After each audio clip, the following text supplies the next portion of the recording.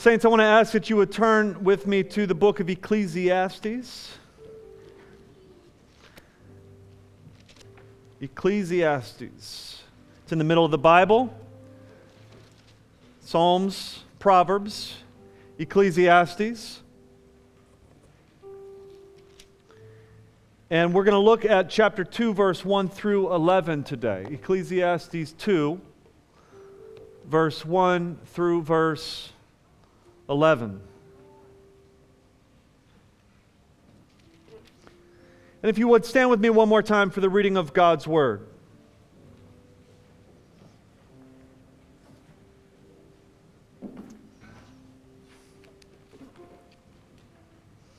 It reads, I said in my heart, come now, I will test you with pleasure.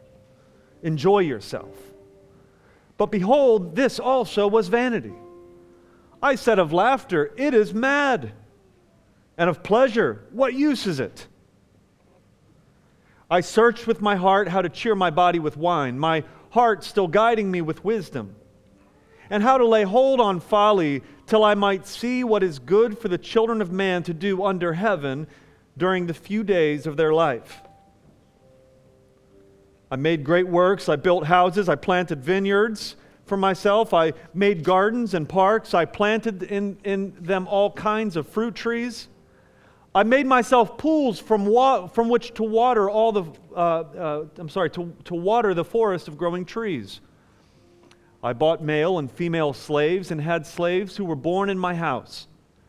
I had also great possessions of herds and flocks, more than any who had before been in Jerusalem. I also gathered for myself silver and gold and treasure of kings and provinces. I got singers, both men and women, and many concubines, the delight of the sons of men. So I became great and surpassed all who were before me in Jerusalem. Also my wisdom remained with me, and whatever my eyes desired, I did not keep them. I kept my heart from no pleasure. For my heart found pleasure in all my toil, and this was my reward for all my toil. Then I considered all that my hands had done and the toil I had expended in doing it, and behold, all was vanity and a striving after the wind, and there was nothing to be gained under the sun. This morning I want to preach to you on the topic, the vanity of pleasure. The vanity of pleasure. Pray with me once again. Father, we ask that you would help us. As I preach your word, give me clarity. I pray that I would speak your truths, not merely my ideas, that you would open our hearts to be shaped and formed by your word this morning. It's in Jesus' name we pray. Amen.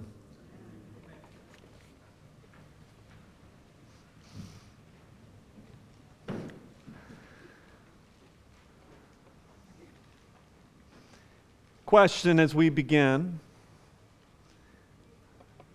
can yesterday's pleasure satisfy today's cravings? Yesterday, perhaps you had a great meal. I wonder if that would satisfy your longing for more food today. Perhaps in the past you had a deep conversation with a friend. I wonder if that deep conversation satisfies your longing for friendship today. Perhaps yesterday wine filled you with lightness and a glad heart. And I wonder if today that same wine consumed yesterday has satisfied your desire for lightness and a glad heart. Perhaps yesterday you had all the joys of intimacy. I wonder if that satisfies your longing for intimacy today. Perhaps yesterday you spent all your money on a fat blunt, and now you're feeling low and need another high.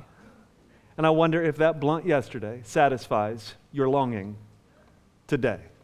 Are you with me? The point is this: the pleasures of yesterday never satisfy the longings of today.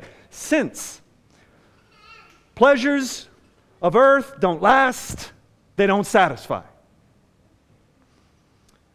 We need a pleasure that lasts.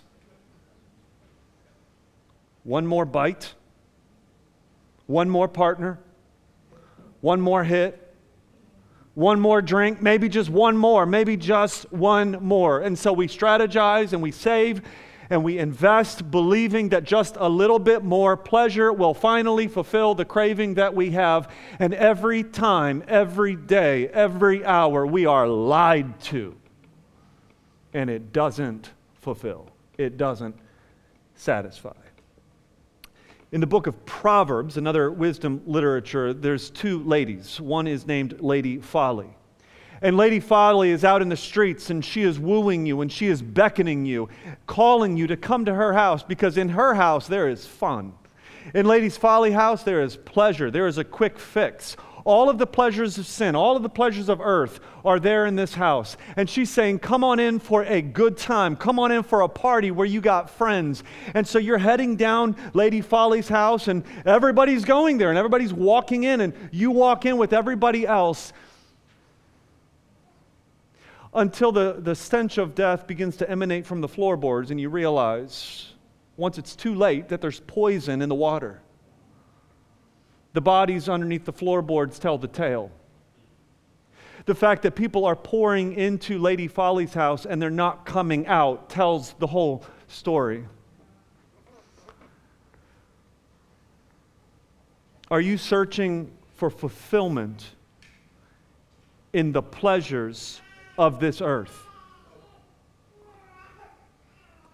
And are you tired of the fact that over and over you buy the lie that earthly pleasures sell and you're left unsatisfied?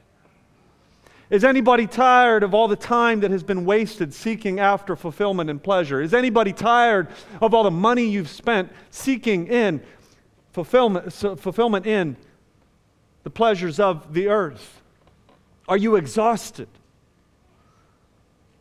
Left with broke bank accounts and broke relationships and broke bodies as a result? Now, the book of Ecclesiastes, this is a wisdom book for us, and it's teaching something about the meaning of life. And as we've begun here, this is our third part, looking at all of the various ways that we could potentially find meaning in this world without God. And so in part one, we saw the author is seeking meaning in success, and there's no meaning there. He then turns and he says, well, maybe I could find meaning in knowledge, if I can just accrue as much knowledge as possible. And he finds that also to be vanity. Today in part three, he turns to pleasure. In verse 1, he says, I said in my heart, come now, I will test you with pleasure. Enjoy yourself. It's almost as if he's saying, okay, so success, that didn't bring ultimate fulfillment. Knowledge, that didn't bring me ultimate fulfillment. Come on, heart. I'm going to test you with something else. He's not testing pleasure as much as he is testing his heart with pleasure, you see. Let's give this another experiment. Maybe my heart can find some kind of ultimate meaning and satisfaction and fulfillment in pleasure. In pleasure. He defines it, he says, enjoy yourself. That's what pleasure is. Just seeking to enjoy myself. Now, few people have had the opportunity to test pleasure like this man. Few people, I don't know if you realize this, I don't know if you've learned this by experience as I have, but pleasure is expensive. You know what I'm saying? Like most of us go broke on this experiment trying to find meaning in pleasure. This man seems to have unlimited resources. Nobody can test pleasure like this guy. And I want you to, just in case you're the kind of person who would say, oh, well, of course he's going to tell us that there's no meaning in pleasure because look at all he has. It's easy for him to say he's got all the pleasures in the world. And I want to turn that and say, no, actually, he's the one that can speak to you who is seeking after pleasure, thinking, man, if I could just get more money so I could have more pleasure, I would be okay. I want you to walk away from that foolishness and hear the man who's been there, done that. And what he's saying is, look, I've had it all. I have kept my heart from nothing. And I am here to tell you it is all a waste.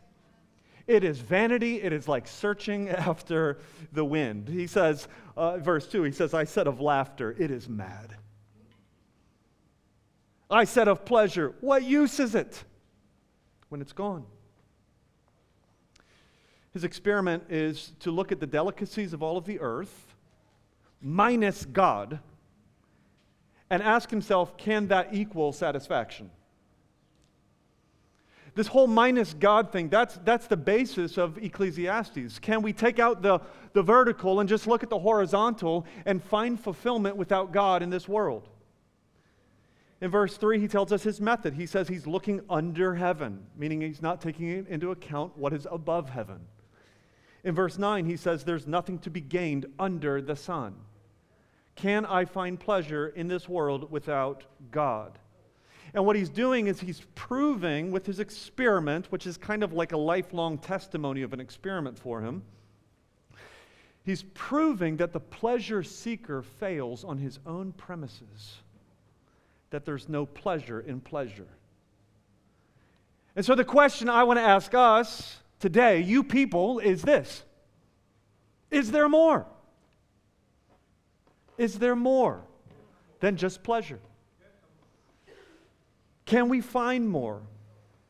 The Bible, at the very beginning, explains that we were at once in total communion with God. Adam and Eve, they were created in this beautiful and put into this beautiful garden, and in this garden they walked with God. And they had complete joy and complete satisfaction. What was glorious in the garden, therefore, was not just the fruit trees, but rather the presence of God. Meaning God was the glory of the garden. Yes, the body of their spouse, the fruits, the gardens, the animals, they all were there for their enjoyment and for their pleasure, but the pleasure in the garden was God. And what sin did is sin turned gifts into gods. Isn't this original sin? They were tempted with what? Pleasure. Eve looks at the fruit and says, it is pleasing to the eyes. And so Eve then begins to worship the creation instead of the Creator. And at that point, everything spirals in pursuit now of pleasure. As we've turned good gifts into gods, man tramples over man in order to find pleasure. Nations war with one another to protect their pleasures. A man kills another for robbing his pleasure. We are defeated by pleasure itself. And as we look around our modern society, in some ways, the luxuries that we have in our society, and I'm talking about the regular life that we live, the luxuries we have today competes with what this man had thousands of years ago. Meaning we live in a society where pleasure is at hand. Entertainment, music on your phone, like things that people would have paid so much money for in the past, like we have it in our pockets. Pleasure is at hand. Pleasures have increased, yet statistics tell us that we are more depressed as a society than ever. According to an article in Psychology Today, it says, despite many years of lengthening lifespan, slight decreases in life expectancy have been observed in the United States in recent years. The Center for Disease Control highlights that drug overdoses, liver disease, and suicide are three major contributors to the recent decrease in life expectancy. It goes on to say that what the study has shown is that the pursuit of pleasure is not making Americans happy. So question, saints, can God satisfy us beyond the pleasures of this world? Since these pleasures of this earth don't last, they ultimately fail. Since the pleasures of God last, God fulfills. That's my sermon right there. 3 lessons I want to draw out from this text. Lesson number 1, God pleases when the pleasures of life fail. God pleases when the pleasures of life fail. Look at verse 3. He says, I searched within my heart how to cheer my body with wine. My heart's still guiding me with wisdom, and how to lay hold on folly, till I might see what was good for the children of man to do under heaven during the few days of their life. He's saying, all right, what do godless people do to get by? In this short existence that we have, in these couple days that we have, what do godless people do to cheer themselves up? What do they do for enjoyment? And he looks at them and he says, they are an inebriated bunch. And so he heads down to the liquor store and he buys some wine and whiskey and he seeks to cheer himself. That word cheer right there, it means to be drawn away by or be held, which is interesting because likely the same author in Song of Songs, chapter 1, verse 4, says, draw me after you, speaking of God. Can the wine and the whiskey draw me away to some kind of place of safety? Can the Patron draw me away to ultimate bliss? Can the cognac hold me fast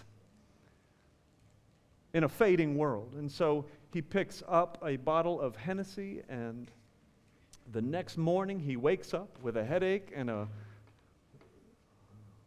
sour stomach. And he throws the bottle across the room and he says, it is all vanity. It's a waste. He looks at the wine and he says, it's just a vanishing vapor. Like the guy at my gym who recently, when he came in with a hangover and he confessed to me, he says, it is fun getting drunk, but it is miserable being drunk. And it is terrible the next day. Listen, if you're going to the bottle to find satisfaction, the first step is to recognize and to know that the bottle has lied to you. You're actively being lied to. It will not satisfy your longings, your cravings. Song of Solomon, chapter 1, verse 4. Draw me after you. Let us run. The King has brought us into his chambers, saints. We will exult and rejoice in you. We will extol your love, for your love is better than wine. You're at the liquor store. You're thinking, maybe just one more bottle will do it. And in that moment, God is wooing you, and he's saying, my love is better than wine. One more hit. If I can just get one more hit. And as you're walking to the corner to get one more hit, God is in your face and he is wooing you and he's saying, run away with me. I've brought you into my home. Come with me and rejoice in me and rejoice with me. One more piece of cake, one more bowl of ice cream, and God is in your face and he's saying, come away with me. Find pleasures, not in the things of this world, but with me. Find fulfillment not in what you can find in your refrigerator, but find it in me, he says. You see, when the high of your joint fades, the darkness returns. And as that final darkness descends, as that final darkness one day falls upon you, the darkness of death, my question is this: how will your joint sustain you then? How will the substances of this world hold you on that last day? Oh, they have lied to you. They will fail you. But as Kelsey read this morning, Psalm 139, if I ascend to heaven, you are there. If I make my bed in Sheol, you are there. If I take the wings of the morning and dwell in the uttermost parts of the sea, even there your hand shall lead me and your right hand shall hold me. And if I say, surely the darkness shall cover me, and the light about me be night. Oh, even the darkness is not dark to you. The night is bright as the day, for darkness is as light with you. Oh, friends, My friends who are using substances to find your satisfaction, let me call you to not depend on alcohol, to not depend on your weed, to not depend on your psychedelics, to not depend on the fentanyl and the heroin. Confess your idolatry. Confess the fact that you've been listening to lies. Confess your need for help. And I want you to know that God hasn't left you, but God right now is wooing you to come to Him. Will you run to Him? Will you say, enough is enough? God is my God. In Him I find hope. In Him I find satisfaction. In Him I find fulfillment. Oh, God pleases us when the pleasures of life fail. Second lesson I want to draw out here is that God creates when the pleasures of creation fail. God creates when the pleasures of creation fail. In verses 4 through 8, it's as if he then goes on, he goes on to say, okay, so mind-altering substances are not going to satisfy me. Let's go ahead and check out the pleasures of creation. Let's see if I can build a mansion. Let's see if I can build enough stuff. Let's see if I can accumulate enough stuff to bring me pleasure and finally satisfy me. In verses 4 through 6, one commentator wisely points out that the words that are used here in verses 4 through 6 actually parallel the words that are used in Genesis chapter 1, verse 2. Let me read it to you. He says in verse 4, he says, I made great works. I built houses and planted vineyards for myself. I made something.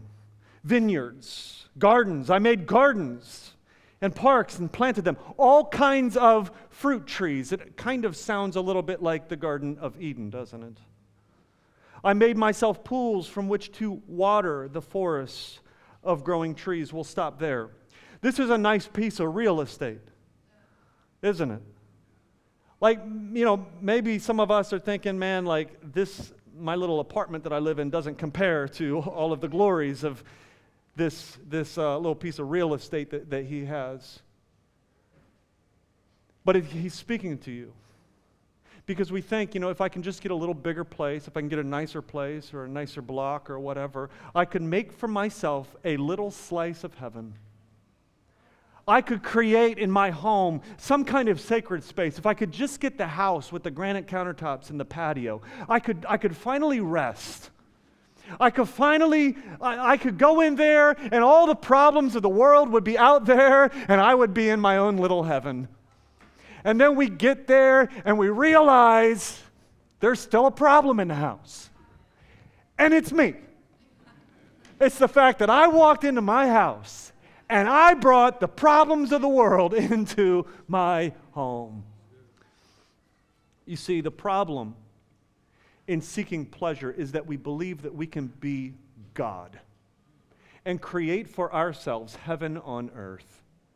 Create for ourselves a new Eden for our good and for our benefit. And I think that's what the author is showing us here. He has tried to create for himself an Eden, if you would. And this creation metaphor kind of goes on as his godlike persona continues. Now that he has his new Garden of Eden, he needs people in it to subdue the land. And so in verse 7, he buys for himself slaves, men and women. And as humans procreate, and as God put humans in the garden to subdue it, and they are called to make more human beings to subdue it, he says, my slaves had babies, and they were born into my garden. He goes on from there, and he says that he has, in verse 7, animals, herds. In verse 8, he's got treasures of all kind, gold and silver. He has live entertainment. He brings in the best singers. And in verse 8, all of this becomes the context for unhinged sexual pleasure. In verse 8, he says, I've got many concubines. That's a sort of like a wife, if you would. He had many, many concubines, and he calls them the delight of the sons of men. I want you to look at the selfishness in these verses. In verse 4, he says, for myself. Verse 5, I made myself. Verse 6, I made myself. Verse 7, my house. Verse 8, I had great possessions. And verse 9, for myself. You see, when we live for pleasure, we stop thinking about the other person and we just start thinking about myself. When we live to find our fulfillment in the things that this world can provide, we get consumed by our own desires and our own space, our own health, our own sanity, our own pleasure becomes the God that we serve. Pleasure then turns people into products for selfish purposes. Look at the abuse. Look at the abuse here. He takes men and women who are created in the image of God and he turns them into slaves to keep up his property. The dehumanization. The dehumanization continues as he looks at all of his concubines and he says that they are just the delight of man. The dehumanization of women, turned into objects for sexual gratification. Bodies disconnected from souls, which become objects for lustful desires. Man, what a confession this is. This guy is being brutally honest. No wonder he's writing with a pen name. What a testimony for us. Listen, the Garden of Eden without the presence of God is hell on earth. In other words, it's almost as if he's saying, run after your gardens. Go ahead and buy your jewelry. Trample over each other in order to find your delights. Go ahead and dive deep into the depths of pornography. Spend money on sex. Turn women into objects.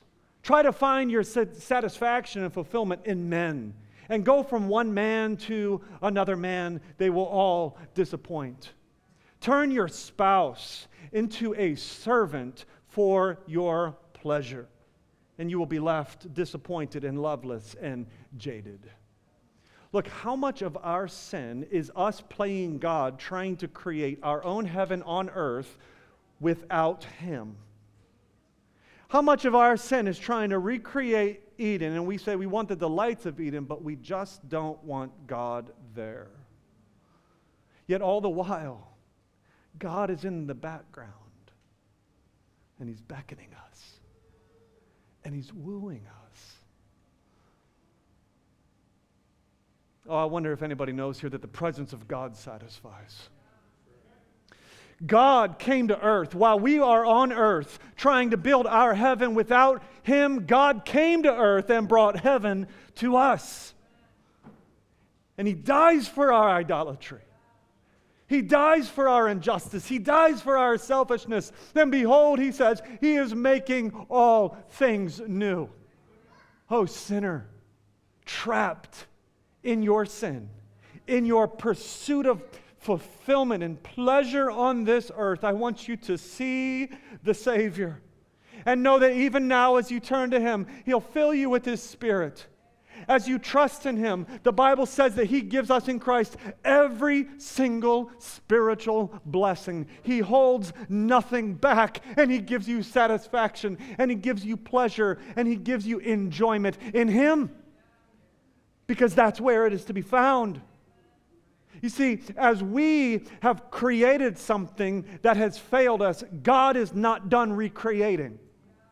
He's creating something new in us now spiritually, and one day He's creating something new physically. He's coming again, and there's going to be a tree planted, and that tree is going to grow, and the leaves of the tree will bring healing to the nations.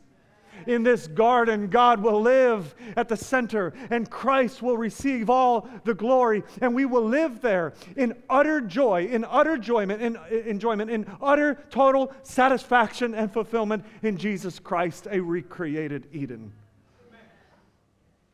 God creates new life in us and is recreating when the pleasures of your creation fail. That's my second lesson. Third lesson is this, and we're almost done. God works when the pleasures of work fail. When the pleasures of work fail, God works. Verse 9. He says, "So I became great, and I surpassed all who were before me in Jerusalem. Also my wisdom remained with me. And whatever my eyes desired, I did not keep from them. Oh, I kept my heart from no pleasure, for my heart had found pleasure in all my toil, and this was my reward for all my toil." Man. He says, I kept my heart from no pleasure. Again, so few of us could ever speak with such confidence as this man. Very few of us could say that we have the resources to keep our heart from every pleasure. But he did. And he went all in, head first, to see if he could find fulfillment. And he's coming out the other side saying, don't try that. There's nothing there. The irony about pleasure is that it takes work. He says, I toiled for this pleasure. And the result of all of my toils, the reward of all of my work was pleasure itself. And then he's asking himself, was it all worth it? Because it's gone. My whole life of work is gone. Because my pleasures don't last. Now, I want to ask a question at this point that I think is very, very important. Is seeking pleasure wrong? Before you say no, let me just remind you that every one of us in this room wants some tasty lunch as soon as the service is over. Like, I doubt any of you are going to say, what is the most bland meal we can find because Joel's sermon was so convicting? No, you're still going to seek pleasure. Isn't that interesting? I doubt any of you will choose to sleep on a concrete floor tonight if you have a bed to sleep in, just because Joel's sermon was so convicting. But rather, we desire a warm place to sleep. My dog seeks food every day. My cat seeks enjoyment and pleasure sitting on my lap, purring, and I constantly am pushing the thing off. And he jumps back on, and I push it off, and I call Ramona. I'm like, would you please take this cat? Because for some reason, she loves cats so much. Every creature seeks pleasure. God, meaning this, listen, God has made us this way. God has wired us to seek after pleasure. And it actually sustains us and keeps us alive. So seeking after pleasure is actually not a bad thing. Bad religion would say, oh, you should avoid all pleasure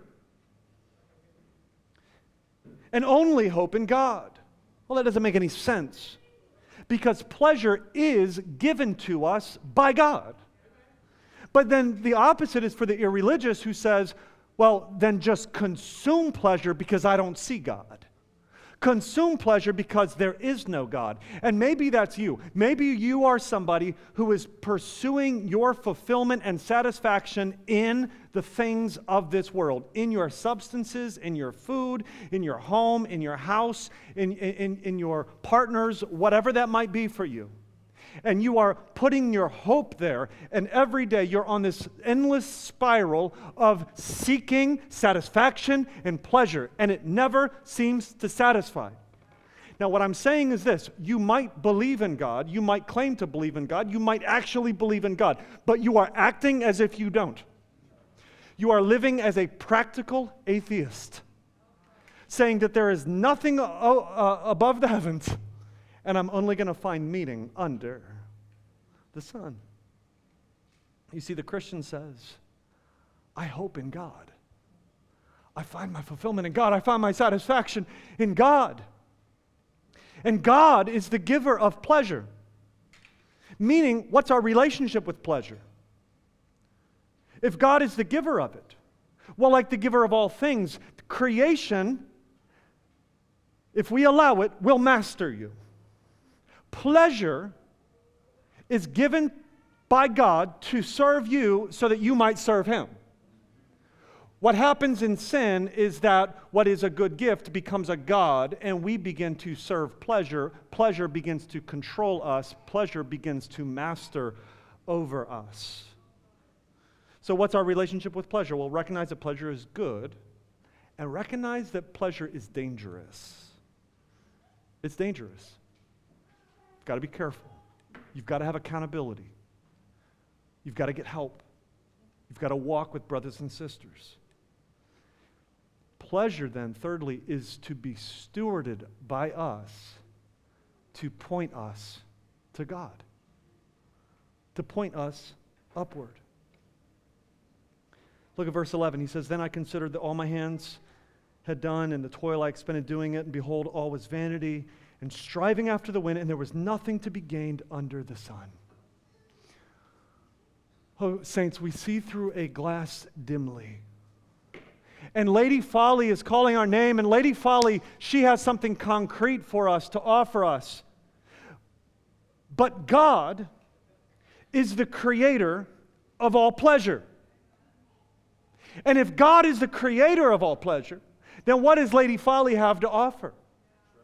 Here's my point. Like, here's a piece of art that my son Chapman made. Can you all see it? It's really, really cool. All right, I love it.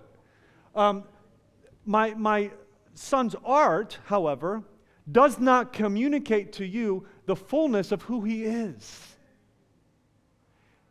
It's actually not greater than him. It's a product of his greatness. Meaning, my son's art, when I see it, I don't like fall in love with this and forget about him and say, I just want to like have this for the rest of my life. But rather, it leads me to love and enjoy my son.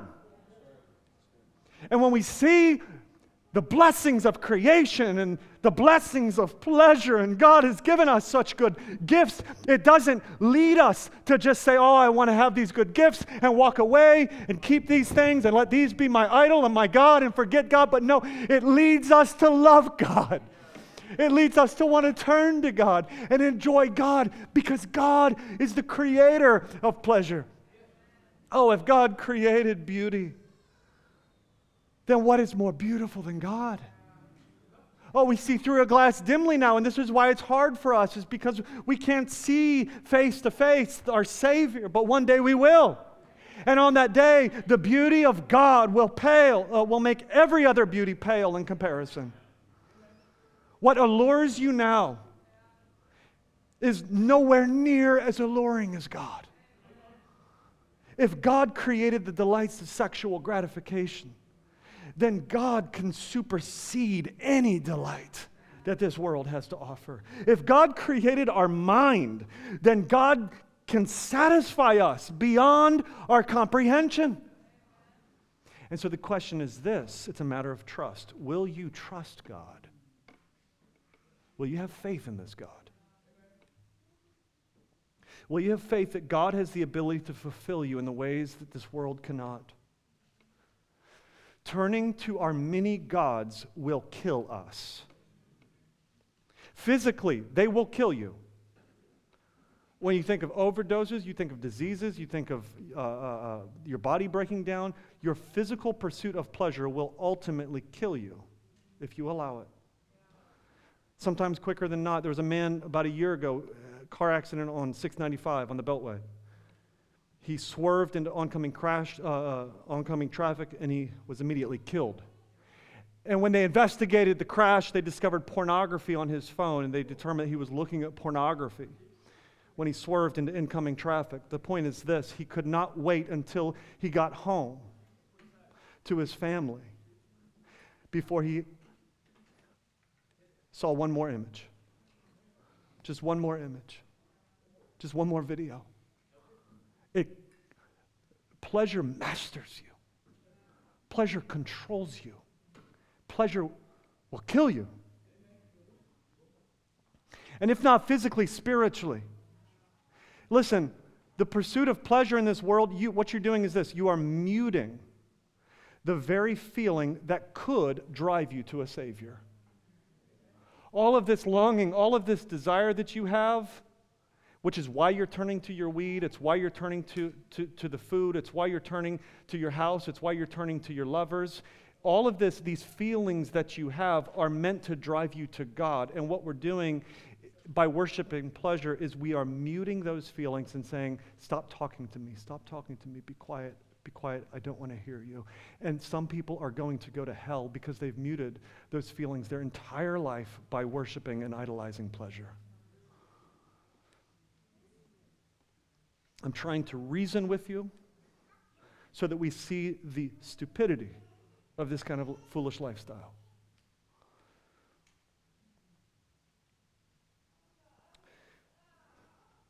Ask your longing soul this: have you had enough? Have you been betrayed enough? Have you been lied to enough? You see, the world says, oh, just follow your heart. Well, the rich man followed his heart. Jesus encountered a rich man, and Jesus allowed him to walk away and to follow his heart, and he ended up in hell. You see, we don't need to follow our hearts. What we need is to cry out to God and say, give me a new heart. Give me a new heart. Give me a new desire. Give me new passions. And I'm telling you this, God has already worked so that you might have a new heart. Where your work fails, God has worked. Since these pleasures do not last, if the pleasures of yesterday do not satisfy your longings today, oh, turn to God. But God. The scripture says God satisfies the longing soul. And the hungry soul He fills with good things. All through the Bible is God's promise that He will satisfy you. He will fulfill you. And some of you are here right now and you are feeling weak and wounded. And you're wondering, man, like I have already ruined my life. My body is already broke. My bank account is already broke. Like I've ruined my life seeking after pleasure. It's too late for me. I'm too lost. I'm too far gone. And if I just turn back to God now, He would be angry with me. He would never accept me. And what I want to tell you, friend, is that that is not the God that I serve. No, the God that I serve is a God who sees the prodigal and loves the prodigal turning to Him. Oh, the prodigal, what did he do? The prodigal is a story of a young man who ruined his life seeking after pleasure. He went to the father and he said, hey, let me have my share of the inheritance. And then he took his share of the inheritance and he squandered it on all of the extravagance of life, seeking to find his fulfillment and pleasure, and it was all gone. It was all vanity. It was like a cloud that faded away. It was like a vapor that is here today and gone tomorrow, and he found himself broke and feeding the pigs with nothing. No friends, no pleasure, nothing. And he thinks to himself, I would be better off dealing with the punishment and the judgment of my father and being made a slave in his house than I would be to starve here watching the pigs eat. And so he determines to go home. And as he turns that corner, he sees his father. And the father has not come out to be angry with him. The father has not come out to judge him. The father has not come out to say, I told you so. I told you so. You squandered it. I've told you so. But no, what he sees is his father's love. The father runs to the son. The son doesn't run to the father. The father runs to the son. And he embraces him and he kisses him on the neck. And then he throws him the biggest, most lavish banquet you can imagine and brings the son into his own pleasures by grace and by mercy. Oh, I'm telling you, saints, it is never too late to turn back to the Father. Even now, you feel like you've squandered everything, you've lost everything. What I'm telling you is this: even if you believe that God is a God who is forever going to be angry with you, God is a God who is going to say, I told you so, and just slap you upside the head. What I'm telling you is this: as you turn to God with the smallest amount of faith, God will turn to you with the greatest amount of love. Oh, we are not saved because God finds us to be worthy of salvation. We're saved because God is worthy to save. We're not saved because God finds us mighty. We're saved because God is mighty to save. Oh, praise God, church. Praise God, church. Praise God that there is another voice. Not just the voice of Lady Folly in the streets, but there is the voice of wisdom, the voice of God. And God is wooing us, and He's beckoning us, and He is saying, come away with me. As you are out there chasing the delicacies of this world, God is coming after you. He's getting in front of your face, and He's saying, I've drawn you into my chamber. Come away with me into my house. As you are out there spending all of your resources on vain pleasure, God is getting in front of you, and God is beckoning you and wooing you, and He's saying, true rejoicing is with me. My love is better than wine. Don't you know that the one who created pleasure gave up pleasure so that we might know the pleasures of God? Jesus gave up all enjoyment so that we might have His. Jesus took on the emptiness of pleasure seeking so that we might know this fullness of His pleasure. In the cross, Jesus dies, and what we see is the end of pleasure without God. Agony and death. He's naked. He's deprived. He's penniless, He's harmed, He's even killed. He gave up every possible pleasure that He could give up. He deprived Himself of life. And why did He do it? So that we who will die may one day live. You see, and 3 days later, even for the pleasure seeker, with unlimited resources, they cannot solve the problem of death. Even the pleasure seeker with unlimited resources cannot solve the problem of depression and despair. Even the pleasure seeker with unlimited resources cannot solve the problem of time's fleeting nature.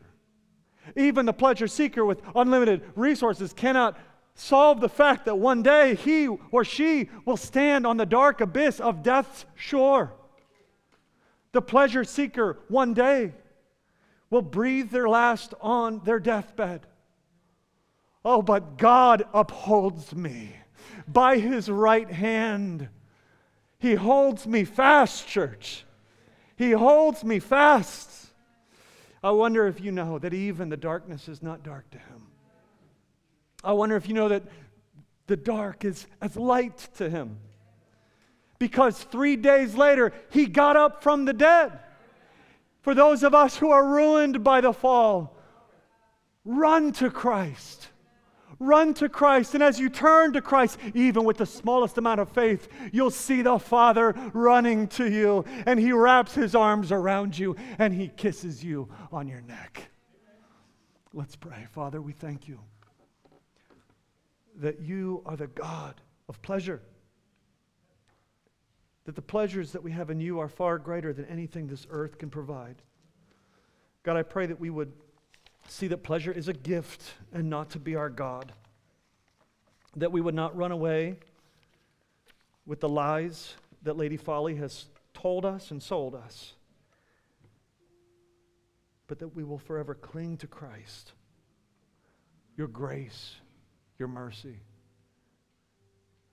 And that we will hear and respond to Your beckon, Your woo.